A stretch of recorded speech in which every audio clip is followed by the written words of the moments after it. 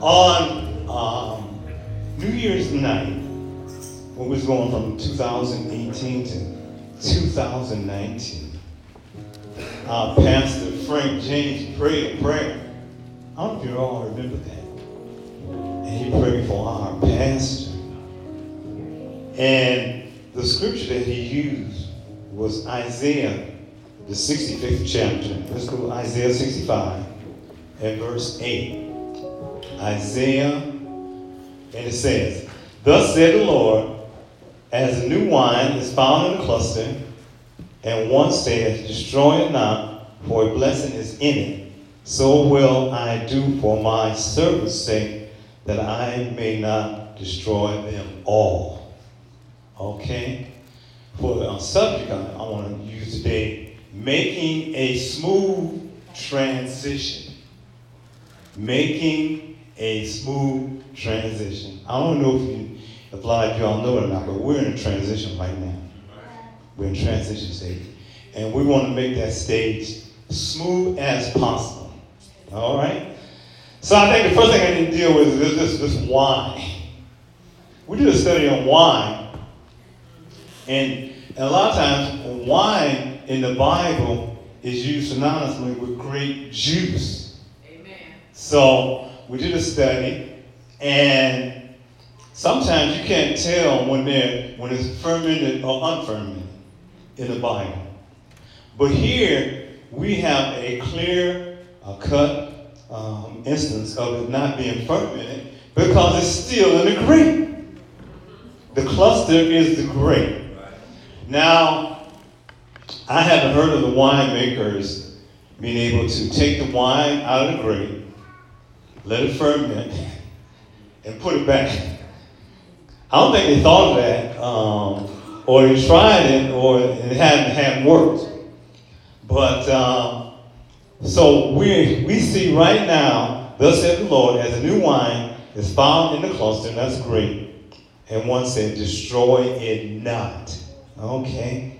So, for what as we know, this is grape juice. All right? Now, let's deal with tradition. Transition. Transition is passing from one condition, activity, place to another.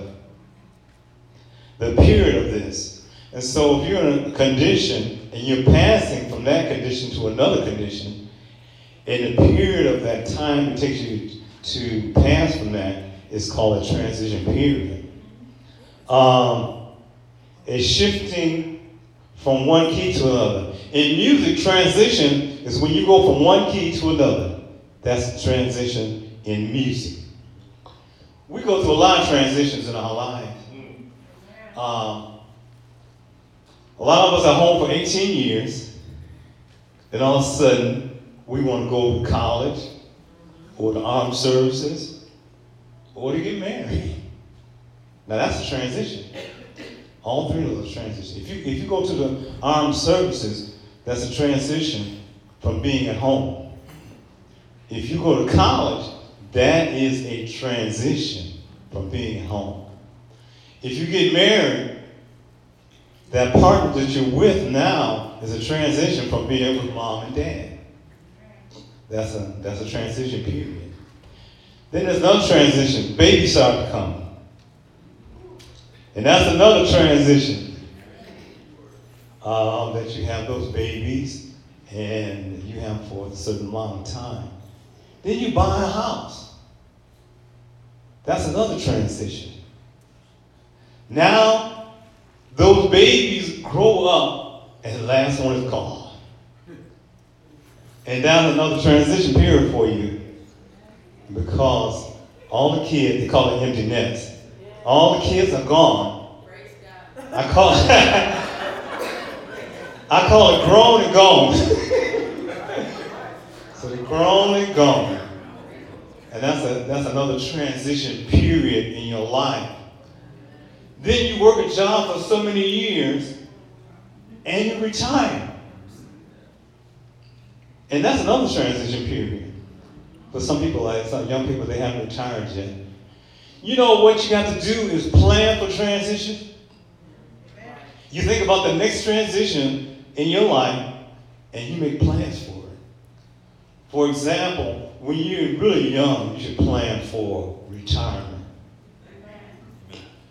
Because Pastor Cornelius talked about those golden years or yearning years. So, word to all young people, if you're working, plan for retirement. You might get old, and when you get old, you want to have something for retirement. So we see that transition is change. Some people don't like change. You watch TV and you see that they're going to change the name of the baseball park. And they're going to change the name of the airport. And they interview some people, and people say, we don't like that change. They said, when they change the name, we're still going to call it by the old name. Because they're resisting the change that's coming forward. When we were on vacation, we had a tour guide, and he was talking about how healthy he was and what it takes to be healthy. And when he got back in the driver's seat in the bus, a man said, if I can't eat my T-bone steaks and drink my beer, he didn't want to be healthy. Because he wanted to eat his T-bone steaks and he wanted to drink his beer. Another example of changing. Anytime somebody wants to build something in a community, the people rush down to City Hall. It could be a store, it could be an apartment building, it could be a factory. The people rush down and say, we don't want it. Not in our neighborhood. We don't want that. They don't want to change. They list 3 reasons. They said more noise, more traffic, and it's an eyesore. But people just don't want to change. When I was on vacation, one night we were eating, and I ordered some alligator. and I ordered alligator, it was appetizing, it was good. And it started some conversations in some circles. And what I would wind up saying is that I am eating the alligator and the alligator is not eating me.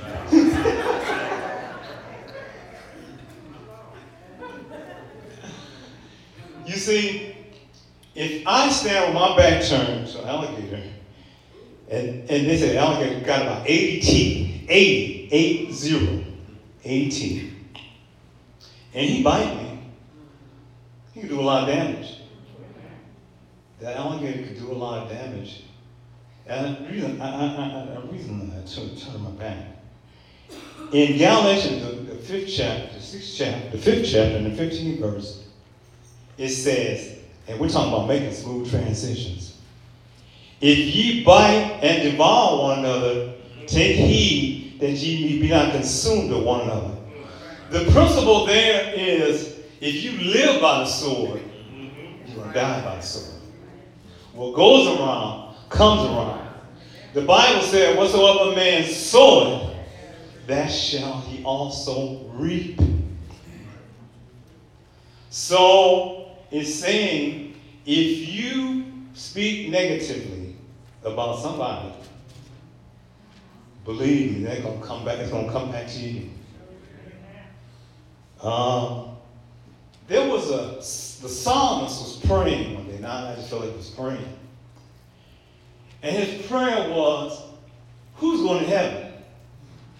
You know, when we pray that prayer, we think about ourselves. Lord, am I going to heaven? And he made a statement.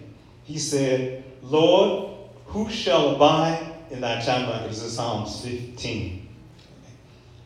Who shall dwell in thy holy hill? He was just praying, God, who's going to heaven? Am I going to be one of those that dwell in thy tabernacle? Am I going to dwell in thy holy hill? Then I feel the revelation came.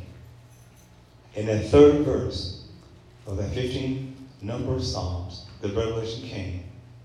He said, and the revelation was, he that backbiteth not with his tongue. Yeah.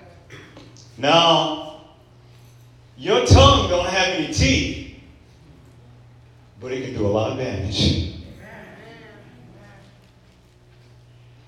You see, here in the Isaiah 65, it says, as new wine is found in a cluster, and one said, destroy not, for a blessing is in it. You know, you can destroy a grape without touching it. Yeah, you can kill a grape without even touching the grape. Have you ever heard that scripture? The small foxes destroy the vine. If you destroy the vine, you're going to destroy the grape. Now let's think about this for a moment. If foxes spoil 300 grapes, let's say 300 grapes, and there was 1,000 grapes, then there's 700 left. Okay? Now, the sap and the nutrients were going to that 1,000 grapes are now going to the 700. The foxes don't know it, but they created some super grapes. and I think that's what happens within the church. You see, people might hurt the church, but you can't stop the church.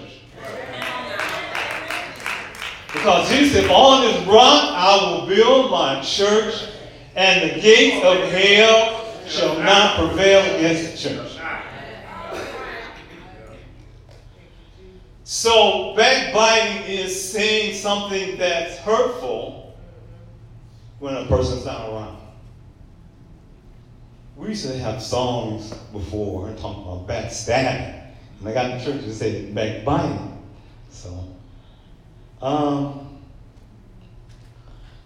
So if you say something negative, a lot of times people say something negative about what they don't like, what they don't understand, and because they don't want to change. We've done this for 40 years. Now, change is not easy, but you got to make up your mind. So some may say, and I heard in Sunday school, God never changes. God don't change. His holiness is the same. But you know what? God makes changes. Right. The Bible says he changes the times and the seasons. That reminds me of, I met a man from Florida, and he never been to Wisconsin for Wisconsin winter. So he walked out the hotel and was so cold, he ran right back in the hotel. He said, he put on everything he had packed before he came out. God makes changes. He changes the times and the seasons. Now, we from Wisconsin, we know the changes that are about to take place. And when that time comes, we grab our hats, and our gloves, and our scarves, and coats, and everything else. Get the heaviest coat we can find. Because we had a rough winter this past winter. Also, it says God puts up kings, and he removes kings. He removes kings, and he puts up kings. And so God makes changes. He doesn't change himself, the essence of God, but God makes changes. Let's go a little further in here in this 65th chapter of Isaiah.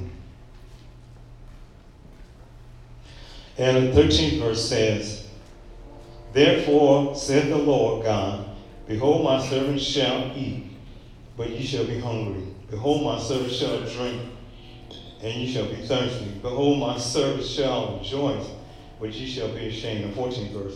Behold, my servant shall sing for joy of heart, but ye shall cry for sorrow of heart, and shall howl for vexation of spirit. Now, the first part of the 13th verse says, Therefore, thus said the Lord God, Behold, my servant shall eat, and ye shall be hungry. Now, we're not talking about natural food here. God said, man shall not live by bread alone, but every word that proceeded out the mouth of God. Yes, sir. So what is it saying here to us? Sometimes the servant might make a change, and you don't like it. And you're going to go around not liking the change, and the servant going to go on with the word of God. It says, my servant shall drink, and you shall be thirsty. And it said, and the Bible lets us know in Matthew 5 and 6, blessed are they that hunger and thirst after righteousness. Something you don't understand, you're focusing on what you don't understand, and the servant is receiving righteousness. And in St. John 4:21, we remember the story of the woman at the well. And Jesus said to her, Woman, believe with me, the hour cometh when ye shall neither worship in this mountain nor at Jerusalem worship the Father. But the hour cometh, and now is, when the true worshiper shall worship the Father in spirit and in truth. For the Father seeketh such to worship him. God is spirit. Yes, sir. And they that worship him in spirit and truth. Now let's look at it again. I want you to see this. Jesus said unto her, One, believe me, the hour cometh when ye shall neither worship in this mountain nor at Jerusalem worship the Father. But the hour cometh, and now is, when the true worshiper shall worship the Father in spirit and in truth. For the Father seeketh such to worship him. God is a spirit, and they that worship him must worship him in spirit and truth. So Jesus was saying, it don't matter if they worship in Jerusalem. It don't matter if they worship in the mountains. What really matters is that they worship God in spirit and in truth. Yes, sir. Yes, sir. You got that? Now, it don't matter if the worshipers worship in the choir stand or they worship on the floor. What it matters is what's on the inside. That they have clean hands and a pure heart when they worship. And so some people could be thinking about where they're worshiping and miss out on worship. All together. It don't matter. It really doesn't matter. And when you are wondering so much and so obstinate about that, you don't make the transition smooth. You make it rough. What happens is you start talking to others about the situation, and you start talking negatively about others. And we talked about that backbiting. But you should be talking to the servant. You see, the servant's job is to write the vision. Yes, sir. Make it plain. And it is the congregation's job to carry the vision. Carry it. Yes, sir. And so we need to get on board with what's going on in the church. You see, the church is a place where we come to worship. Amen. We don't want to ruin the worship of the Lord. In Psalms 34 it says, I will bless the Lord at all times. His praise shall continually be in my mouth. My soul shall make her boast in the Lord. The humble shall hear thereof and be glad. Oh, magnify the Lord with me, and let us exalt his name. Hallelujah. Together. That's our purpose. Together. Woo. Hey. Psalm 100 says, I will enter into his gates with thanksgiving and into his courts with praise. I will bless his name, for the Lord is good. We come to worship. Yes. We want nothing to hinder our worship. Nothing. We want to make this a smooth transition. Psalm 103 said, bless the Lord, O my soul, and all that's within me. We will bless your holy name. And I won't forget about your benefits, God. You crown me with loving kindness. You heal all my disease. You forgive me of all of my iniquities.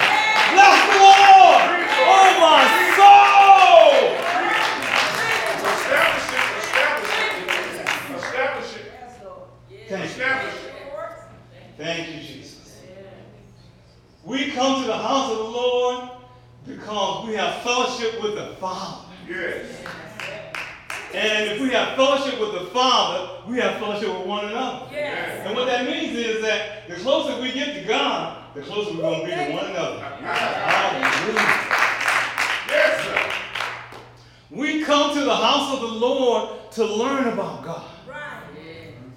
And we learn how that we are supposed to act as saints, becoming of saints.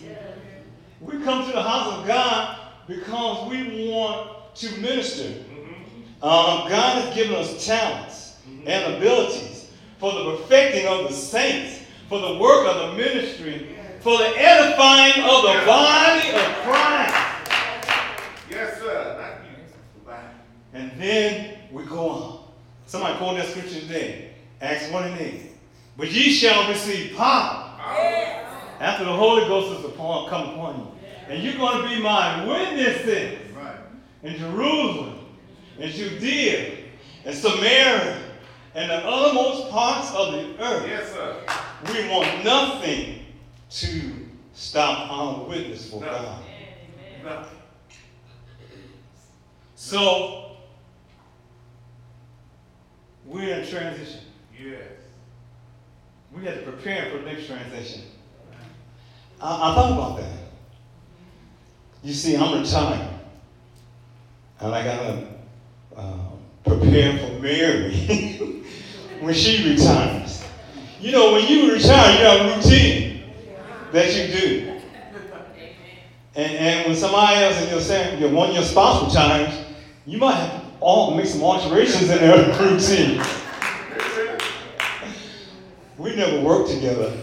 I said, if we work together, we married, we want to go out to eat for lunch. And I've been wanting to go to the gym.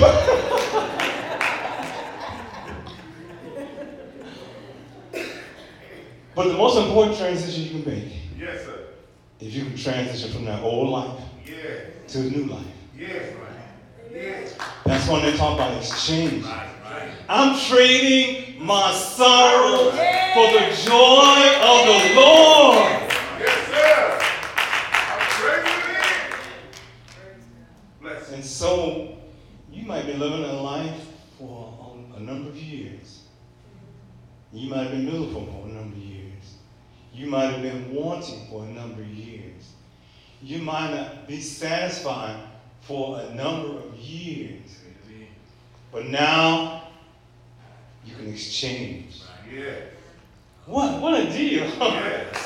I changed my old life and I give God my sorrow and my pain, and He gives me the joy of the Lord. Yes. That's some exchange.